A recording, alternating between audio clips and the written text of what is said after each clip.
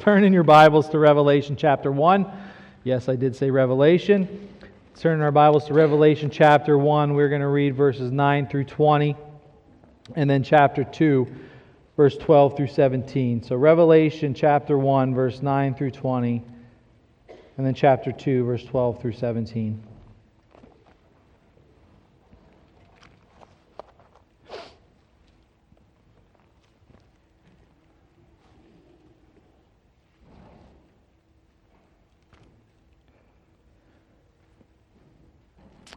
Starting in verse 9 of chapter 1. I, John, your brother and partner in the tribulation and the kingdom and the patient endurance that are in Jesus, was on the island called Patmos on account of the word of God and the testimony of Jesus. I was in the Spirit on the Lord's day, and I heard behind me a loud voice like a trumpet saying, "Write what you see in a book and send it to the 7 churches, to Ephesus, and to Smyrna, and to Pergamum, and to Thyatira, and to Sardis, and to Philadelphia, and to Laodicea." Then I turned to see the voice that was speaking to me, and on turning I saw 7 golden lampstands. And in the midst of the lampstands, one like a son of man, clothed with a long robe, and with a golden sash around his chest. The hairs of his head were like white wool, like snow. His eyes were like a flame of fire. His feet were like burnished bronze, refined in a furnace. And his voice was like the roar of many waters. In his right hand he held 7 stars. From his mouth came a sharp 2-edged sword, and his face was shining like the sun in full strength. When I saw him, I fell at his feet as though dead, but he laid his right hand on me, saying, "Fear not, I am the first and the last and the living one. I died, and behold, I am alive forevermore. And I have the keys of death and Hades. Write therefore the things that you have seen, those that are and those that are to take place after this. As for the mystery of the 7 stars that you saw in my right hand, and the 7 golden lampstands, the 7 stars are the angels of the 7 churches, and the 7 lampstands are the 7 churches." Chapter 2, starting in verse 12. "And to the angel of the church in Pergamum write, the words of him who has the sharp 2-edged sword. I know where you dwell, where Satan's throne is. Yet you hold fast my name, and you did not deny my faith, even in the days of Antipas, my faithful witness, who was killed among you where Satan dwells. But I have a few things against you. You have some there who hold the teaching of Balaam and taught Balak to put a stumbling block before the sons of Israel, so that they might eat food sacrificed to idols and practice sexual immorality. So also you have some who hold the teaching of the Nicolaitans. Therefore repent, if not, I will come to you soon and war against them with the sword of my mouth. He who has an ear, let him hear what the Spirit says to the churches. To the one who conquers, I will give some of the hidden manna, and I will give him a white stone with a new name written on the stone that no one knows except the one who receives it." Let's pray. Father, thank you for your word. Thank you that we can take comfort in the message of Revelation,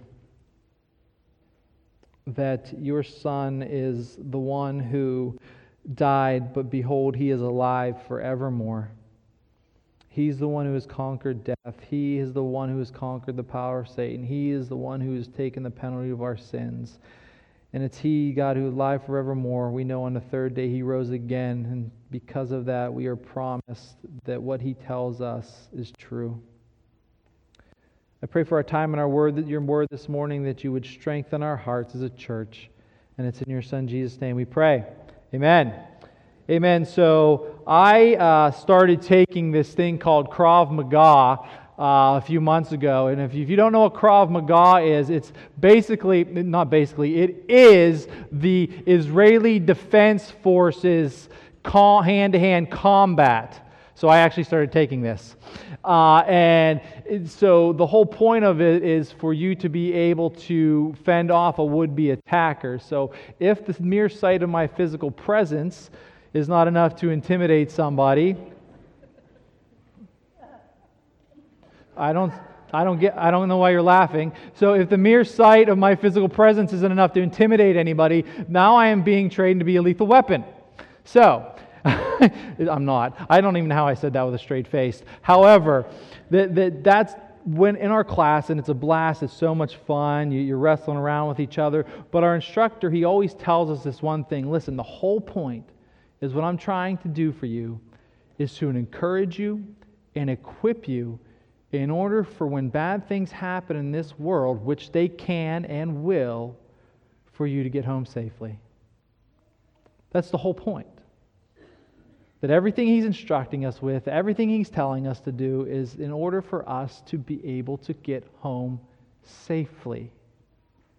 Now, we're going to be in the book of Revelation this morning, and so many people get so worked up and so confused and get try and put it together like it's a piece of puzzle, but the whole point of the book of Revelation is to instruct and encourage the church in the world it lives in right now. In other words, as we look forward to the end of Revelation, the glorious appearing of our Lord Jesus Christ, here in the present, we live in a world where bad things can happen to us, individually and as a church as a whole. Two things real quick. Revelation was not written to confuse us. It was written to bless us. Look at chapter 1, verse 3. Blessed are those who read aloud the words of this prophecy, who hear them and keep them. Not only that, at the end of the book, Jesus says this in Revelation 22:7. Blessed, or rather, behold, I am coming soon. Blessed are those who keep the words of this prophecy. So it's not to confuse us or make us perplexed, it's to bless us. The one other thing we need to keep in mind as we study Revelation, we're not going to get through the whole thing today, but as you look at it, it's written to churches. John's the author. Revelation chapter 1, verse 4 is, write these to the 7 churches. Chapter 1, verse 11, write what you see in this book and send it to the 7 churches. And now the 7 churches in Asia Minor, Roman province, they were finding themselves in a really difficult situation, a difficult time. They were facing the oppression, the persecution of the Roman government.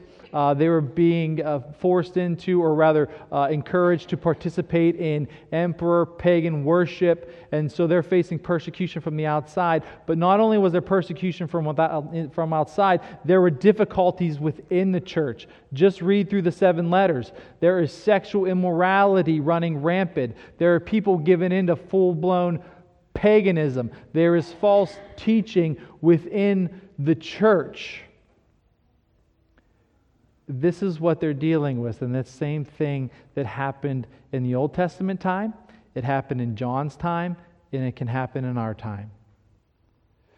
But here we're going to get this great vision of our Savior, Jesus Christ, who's going to make this promise to the one who conquers.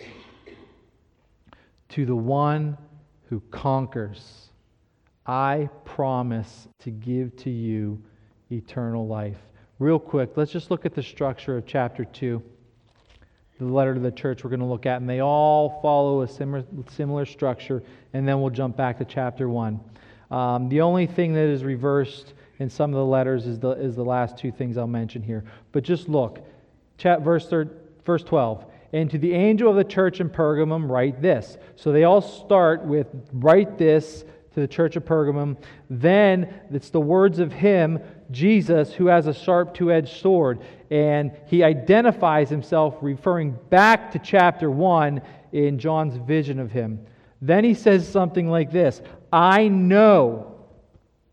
Jesus knows exactly what's going on inside of his churches. He gives them affirmation, encouragements, and then warnings. Some of the churches don't get both, but here we have an encouragement, an affirmation, commendation, then a warning. Then it follows with he who in the church who has ears to hear, down in chapter 17. And then there it is, the promise to the one who conquers. Whenever you conquer something, whenever you think about the idea of conquering, it means you've had to pass through something difficult. It wasn't easy, whether it's an internal conflict inside of you, something as simple as difficult tests. So you could say, I finally conquered geometry. I never did that, but some of you may have. I finally conquered geometry. I finally conquered having the courage to work up a girl for a date. I finally conquered my fear of heights. Whatever it is, you had to pass through something difficult in order to get to the end goal and aim. And so you and I, much like the people, the churches that he's writing to, live in a time where there's pressure from the outside. There can be difficulties from the inside. But what we do is look forward to and hold on to that promise that Jesus says to us, to the one who conquers. I will give you eternal life. So let's jump into our text. Back to chapter 1. Let me summarize verses 9 through 11. We're not going to read those. John the Apostle is the one who receives the vision. I do want you to notice what he says there in verse 9, that he's their partner in tribulation. So he himself is facing difficulties. He is exiled to the island called Patmos. Patmos was an 40 miles in the Aegean Sea. And what that was, it was a Roman place of punishment. So those of you who were not conforming to the rules, the laws, you were seen as a troublemaker, would be sent there. Look at why John is sent there. It's because of on account of the Word of God and the testimony of Jesus. It was his allegiance to the gospel. He was worshiping on church on Sunday. He's in the Spirit on the Lord's day. And behold, a loud voice came behind him. Now skip down to verse 12. Then I turned to see the voice that was speaking to me. And in turning, I saw 7 golden lampstands. And the lampstands are identified as the church later on in the text. And in the midst of the lampstands, one like a son of man. So think about that. Jesus, the lampstands are the church, and where is Jesus? He's standing in the midst of them. He's in their very presence. One like a son of man is a direct quote it's taken from, not necessarily a direct quotation, from Daniel chapter 7. And Daniel 7 says this, and behold, with the clouds of heaven there came one like a son of man, and came to the Ancient of Days, and was presented before him. And to him who was given dominion and glory and a kingdom, that all peoples, nations, and languages should serve him. His dominion is an everlasting dominion, so without end, which shall not pass. And his kingdom is one that shall not be destroyed. So this Son of Man has a dominion that's everlasting. He has a kingdom that will not be destroyed. And look how John continues to describe him. With a long robe and with a golden sash. So a long robe, Jesus is wearing his royal priestly garment. Around his chest, verse 14, the hairs of his head were like white wool. And I want to point out that word like. So John is just kind of painting a picture of us. This isn't meant to be taken literal. The hairs of his head were white like wool, like snow. So he's full of wisdom. That's what Proverbs tells us white hair is. He's full of wisdom. No one can question the things that come from Jesus. Daniel says no one can stay his hand, and no one can ever ask him this question, what have you done, or what are you doing? His hair is like white. His eyes were like a flame of fire, piercing our hearts and our minds to see what's in them. His feet were like burnished bronze refined in a furnace. And his voice was like the roar of many waters. Powerful. His voice, when Jesus speaks, things happen. Think creation. When God speaks, thing comes into existence. In his right hand he held the 7 stars. And from his mouth, listen again, getting back to his word, from his mouth came a sharp, 2-edged sword. And his face was like the sun shining in full strength. Is that how we always picture Jesus? This is the great and glorious vision of our exalted Savior. Later on in the verse it said, behold, I was dead, and now I am alive forevermore. This is the powerful vision of our great God and Savior, who in no way can be domesticated. He is a warrior like Christ. It always amazes me when I hear people say this. That the God of the Old Testament was mean and all these kinds of things, but Jesus in the New Testament, he became a little more temperament. I'm like, have you read the New Testament? Like, if you actually read it, Revelation chapter 19, Jesus is the rider on the white horse who is coming to tread the winepress of the wrath of the fury of God. Revelation chapter 6, you can look at it. Kings, rich people, generals, all kinds of important people are calling for the rocks of the caves they're hiding in to cover them and fall upon him, lest they face the wrath of the Lamb. My friends, Jesus Christ is absolutely the friend of sinners. But he is not weak. Look at what John's response is in verse 17. When I saw him, I fell at his feet as though dead. It's like in Isaiah chapter 6, when the seraphim are flying around the Lord and they cover their faces because they cannot gaze upon the perfection and holiness of the Lord. Holy, holy, holy is the Lord God Almighty. There was an uproar in our society in the year 2015. Some of you may have heard about this. I think it's really funny that there was a lion in Zimbabwe, and apparently lions in their jungle named their children, and the lion's name was Cecil. And he was causing all kinds of problems within the village the wildlife preserve in the village that he was around. And a dentist from the United States went over and shot and killed this lion.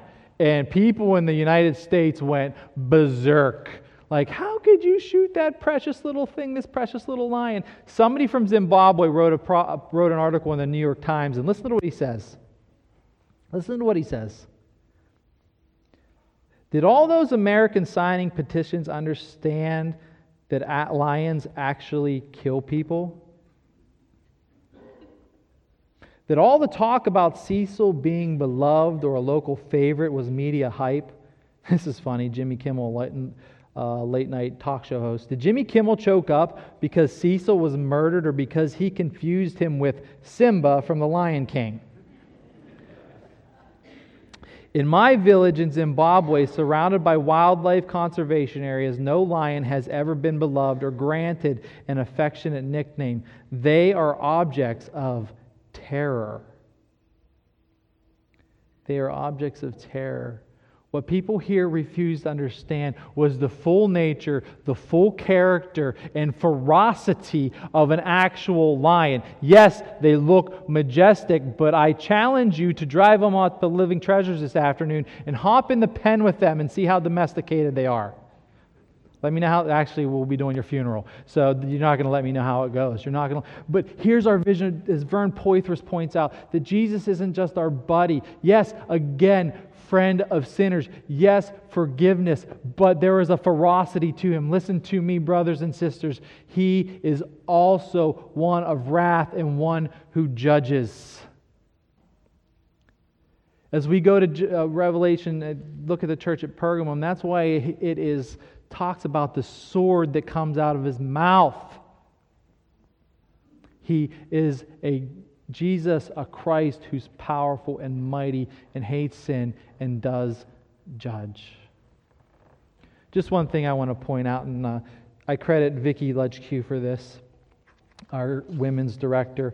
She put up posted an article and shared it with us. It was on the Gospel Coalition, and the title of it is Sisters, and yes, it says sisters, but a lot of this can apply to us men too. Sisters, Jesus is not your cheerleader.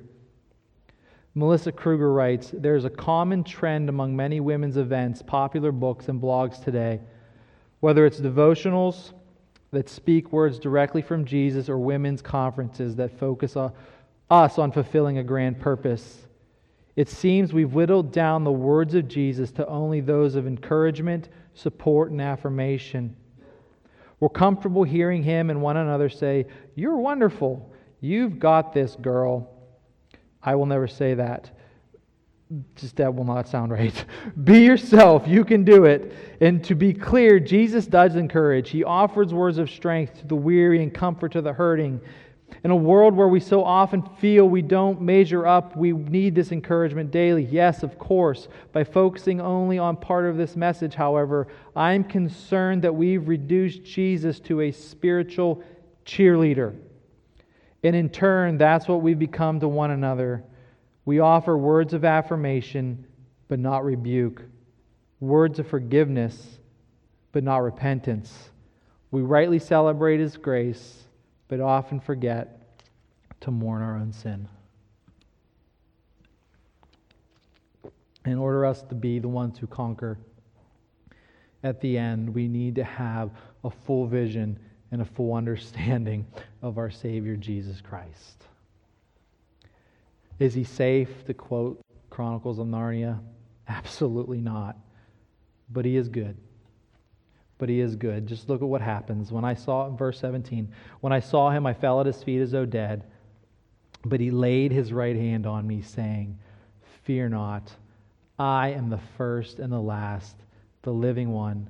I died, and behold, I am alive forevermore, and I have the keys of death and Hades." So He died. He died on the cross, was buried, and He rose again, and He is alive forevermore. Now let's turn over to chapter 2. Turn over to chapter 2.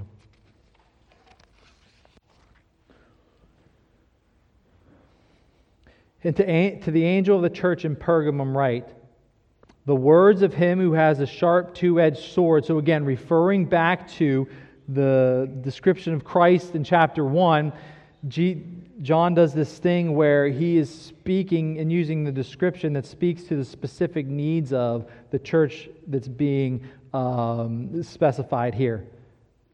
So right, the words of Him who has that sharp two-edged sword coming out of His mouth. And remember, it's His words, and His words bring judgment, but they can also bring salvation. Here's where we go. Let's start in verse 13. I know where you dwell. I pointed this out earlier, but I think it's, again, something we need to hear. Each one of these churches, Jesus starts off the phrase with, I know, I know, I know, I know. Jesus is completely aware of and understands the needs of His local church. He's not unaware of the things that are happening here at First Baptist Church. We are His church, His congregation. He is fully aware of what's going on. So I know where you dwell, Pergamum, where Satan's throne is. More than likely that's a reference to emperor worship. Yet you hold fast my name, and you did not deny my faith. Look at this. Even in the days of Antipas, my faithful witness, who was killed among you where Satan dwells. Look at this church. It's a church of courage.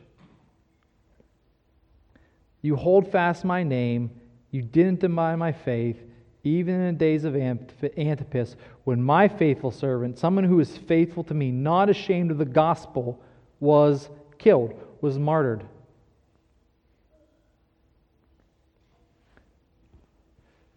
And I don't want to just brush over this real quickly, because this is a reality that many of our brothers and sisters face around the world. This wasn't a first century problem. It happens now across the globe. And just think about this, because when we have the ability to distance ourselves from this, but let's not do this for a second. Just imagine for a second with me. Just imagine this. Antipas is your brother.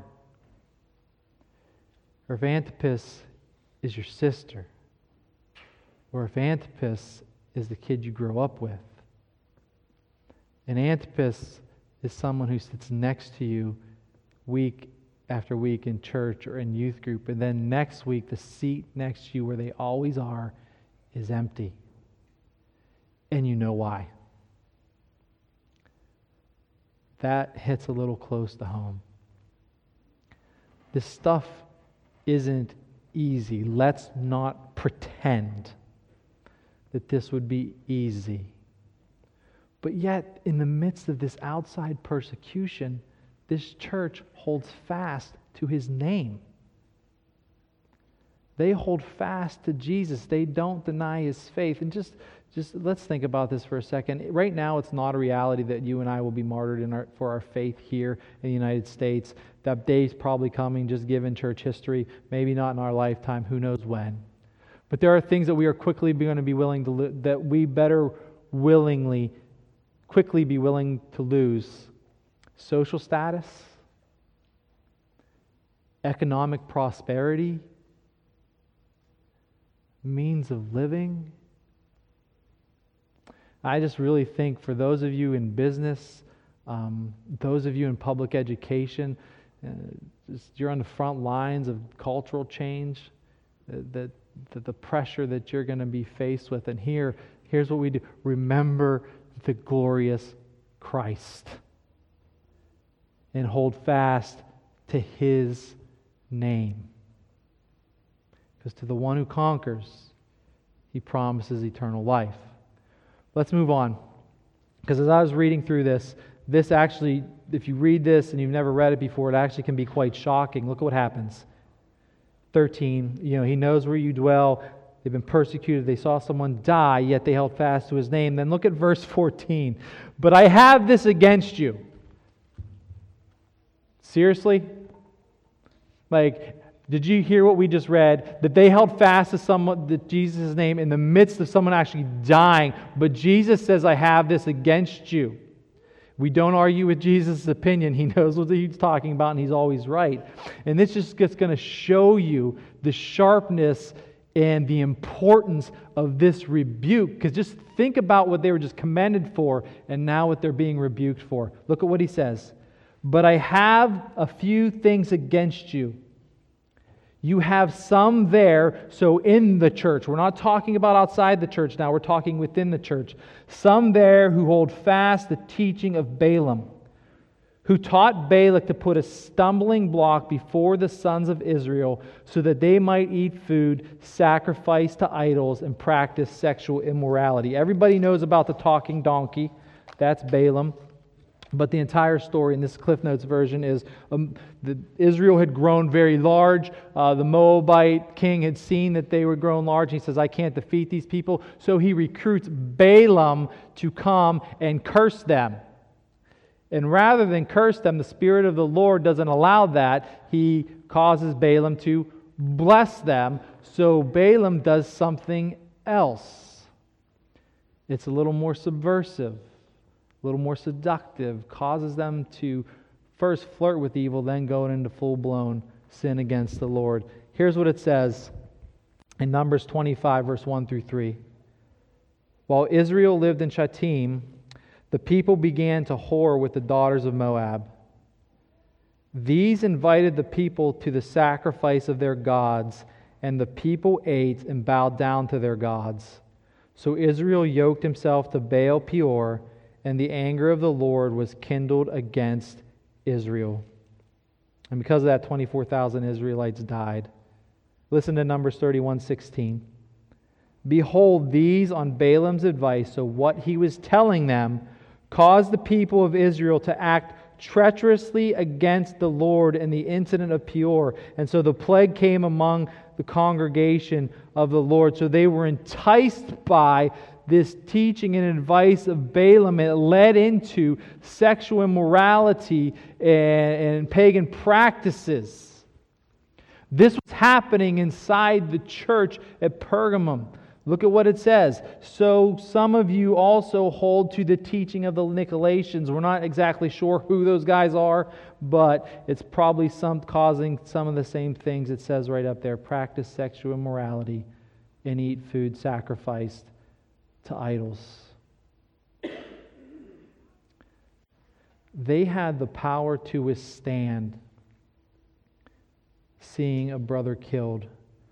So you know what that says? Think about how powerful, subtle, and suggested messages that seem quite right, that seem mostly right, but aren't. And what happens when they meet the world or appeal to the worldly desires of our flesh. Let me say that again. The subtle power of seductive teaching, even if it happens because it was happening in there, that was causing them to fall into sin because they were hearing what their itching ears wanted to hear. False teaching leads to false practice. False teaching leads to false practice. And so they had people within their church, full-blown paganism, food sacrifice to idols. I know what Paul says in 1 Corinthians, but here they were giving in the full-blown paganism, immersed in sexual morality, holding on to false teaching. And now look at what Christ's response is. Look at what Christ's response is. Verse 16. Therefore, repent. Therefore, repent. And his call to repent, I want you to notice this, isn't simply just to the individuals, it's to the entire church. It's to everybody. Therefore, repent. And to repent means to change your mind, change course of action, and then take the necessary steps to be walking in holiness. And he calls out the entire church. You all need to repent. Why would they need to repent of this? Because they were tolerating it and allowing it to happen.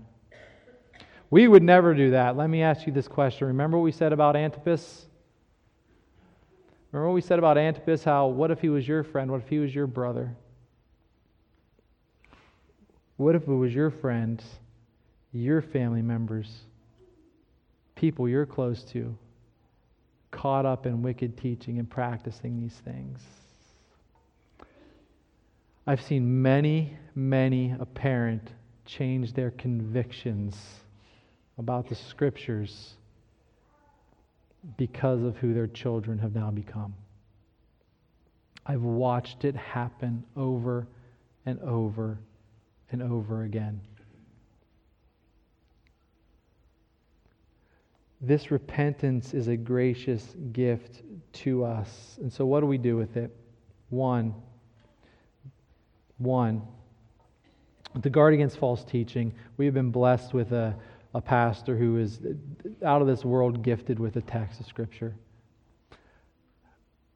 Make it a priority to be here every Sunday sitting under the teaching and preaching of God's Word, and you will be trained to sniff out things. I'm not buying what you're selling. That ain't right. When it comes to people within this church who are caught up in immorality, who are caught up in false teaching, look, it is the most gracious and kind thing to do to bring the rebuke of God's Word to their life. And here's why. Read the rest of the text. Look at what it says. Therefore repent. Therefore repent. I'm in the wrong church. Not here, but in there. Therefore repent. You guys can go home. No, verse 16. Therefore repent. Here it is. If not, I will come to you as soon and war against them with the sword of my mouth, the sword of judgment. And here, coming soon, isn't the end times, it's now. He will come and make war against them. My friends, and you know who's going to win that battle. It is a gracious thing and a kind thing to bring pastoral correction in the lives and hearts of us here.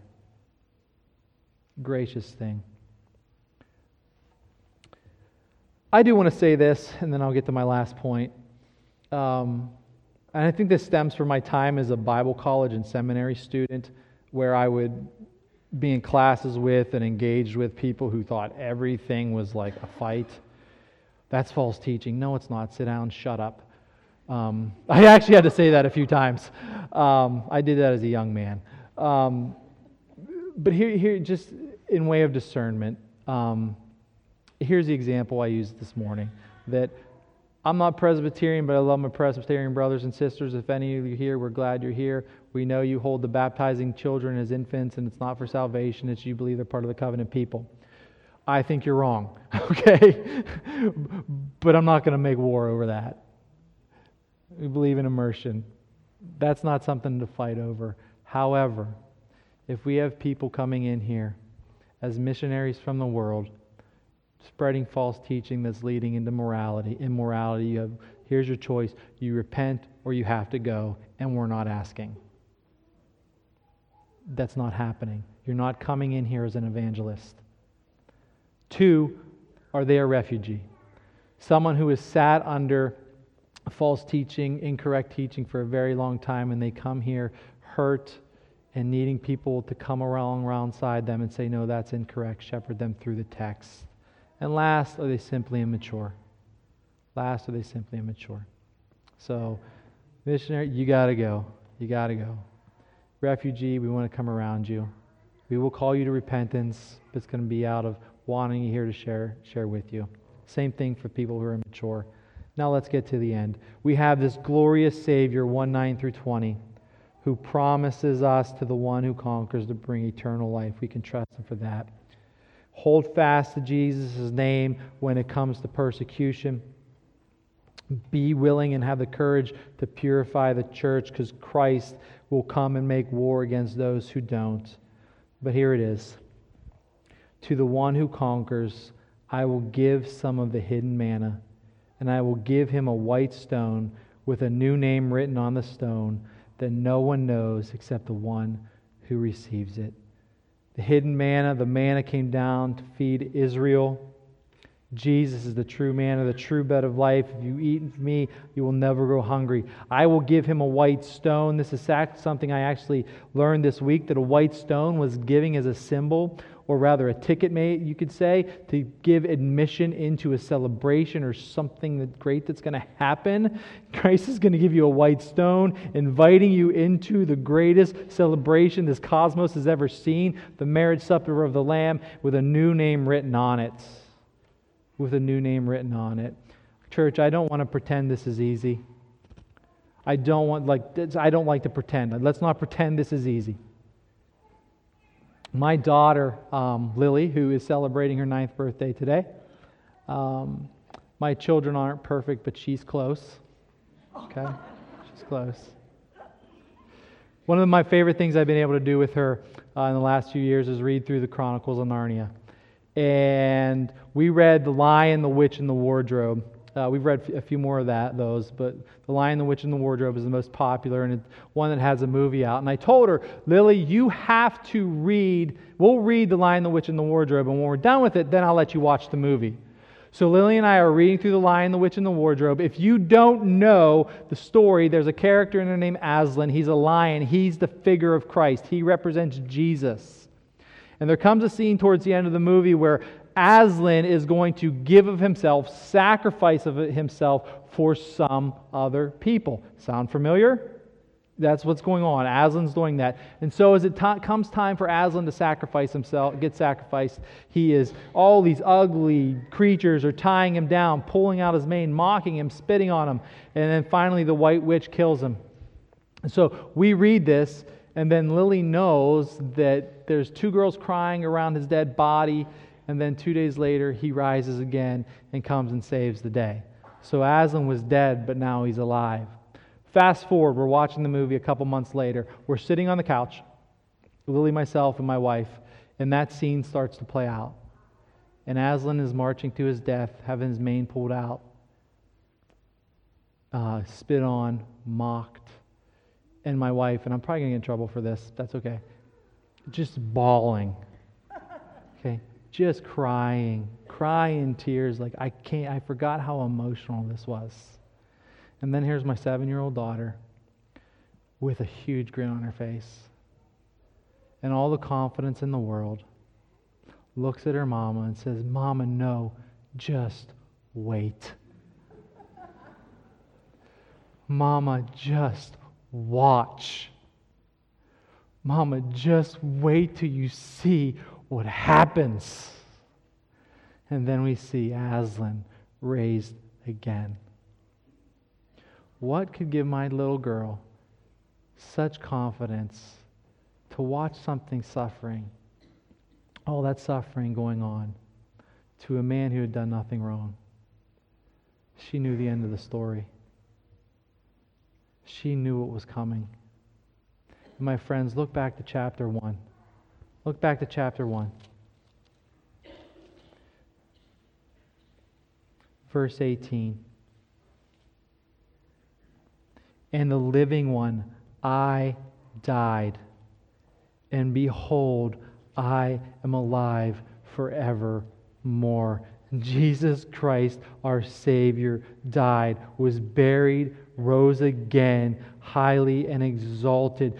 So, you want to know how this story ends as we live in this difficult time, listen to this. You live where Satan lives, where Satan's throne is. Guess what? I died. I rose again. I conquered the power of Satan. You have friends who give their life for my name's sake. You know people like that. Guess what? I died and I'm alive forevermore. I conquered death. You have people in your midst caught up in sin. I paid the penalty for that sin, and I am alive forevermore, asking them to come in repentance, and I will give them forgiveness and grace. And the promise to us, to the end of the story, to the one who conquers. I know what you're going through. I know the difficulty you're facing. But because I lived, because I died, because I am alive forevermore, to the one who conquers, I will give you hidden manna. I will give you a white stone. I will give you a new name. I will allow you to eat from the tree of life. I will cause you to be a pillar in the temple of my God. You will have eternal life in the new heavens and the new earth. That's the end of the story. That's the promise to the one who conquers. Amen. Amen. Let's pray. Father, you are so gracious and kind, and you are so good. Thank you again for the book of Revelation. Thank you again for how it can encourage us in our difficult times. We love you so much, and it's in your Son Jesus' name we pray. Amen.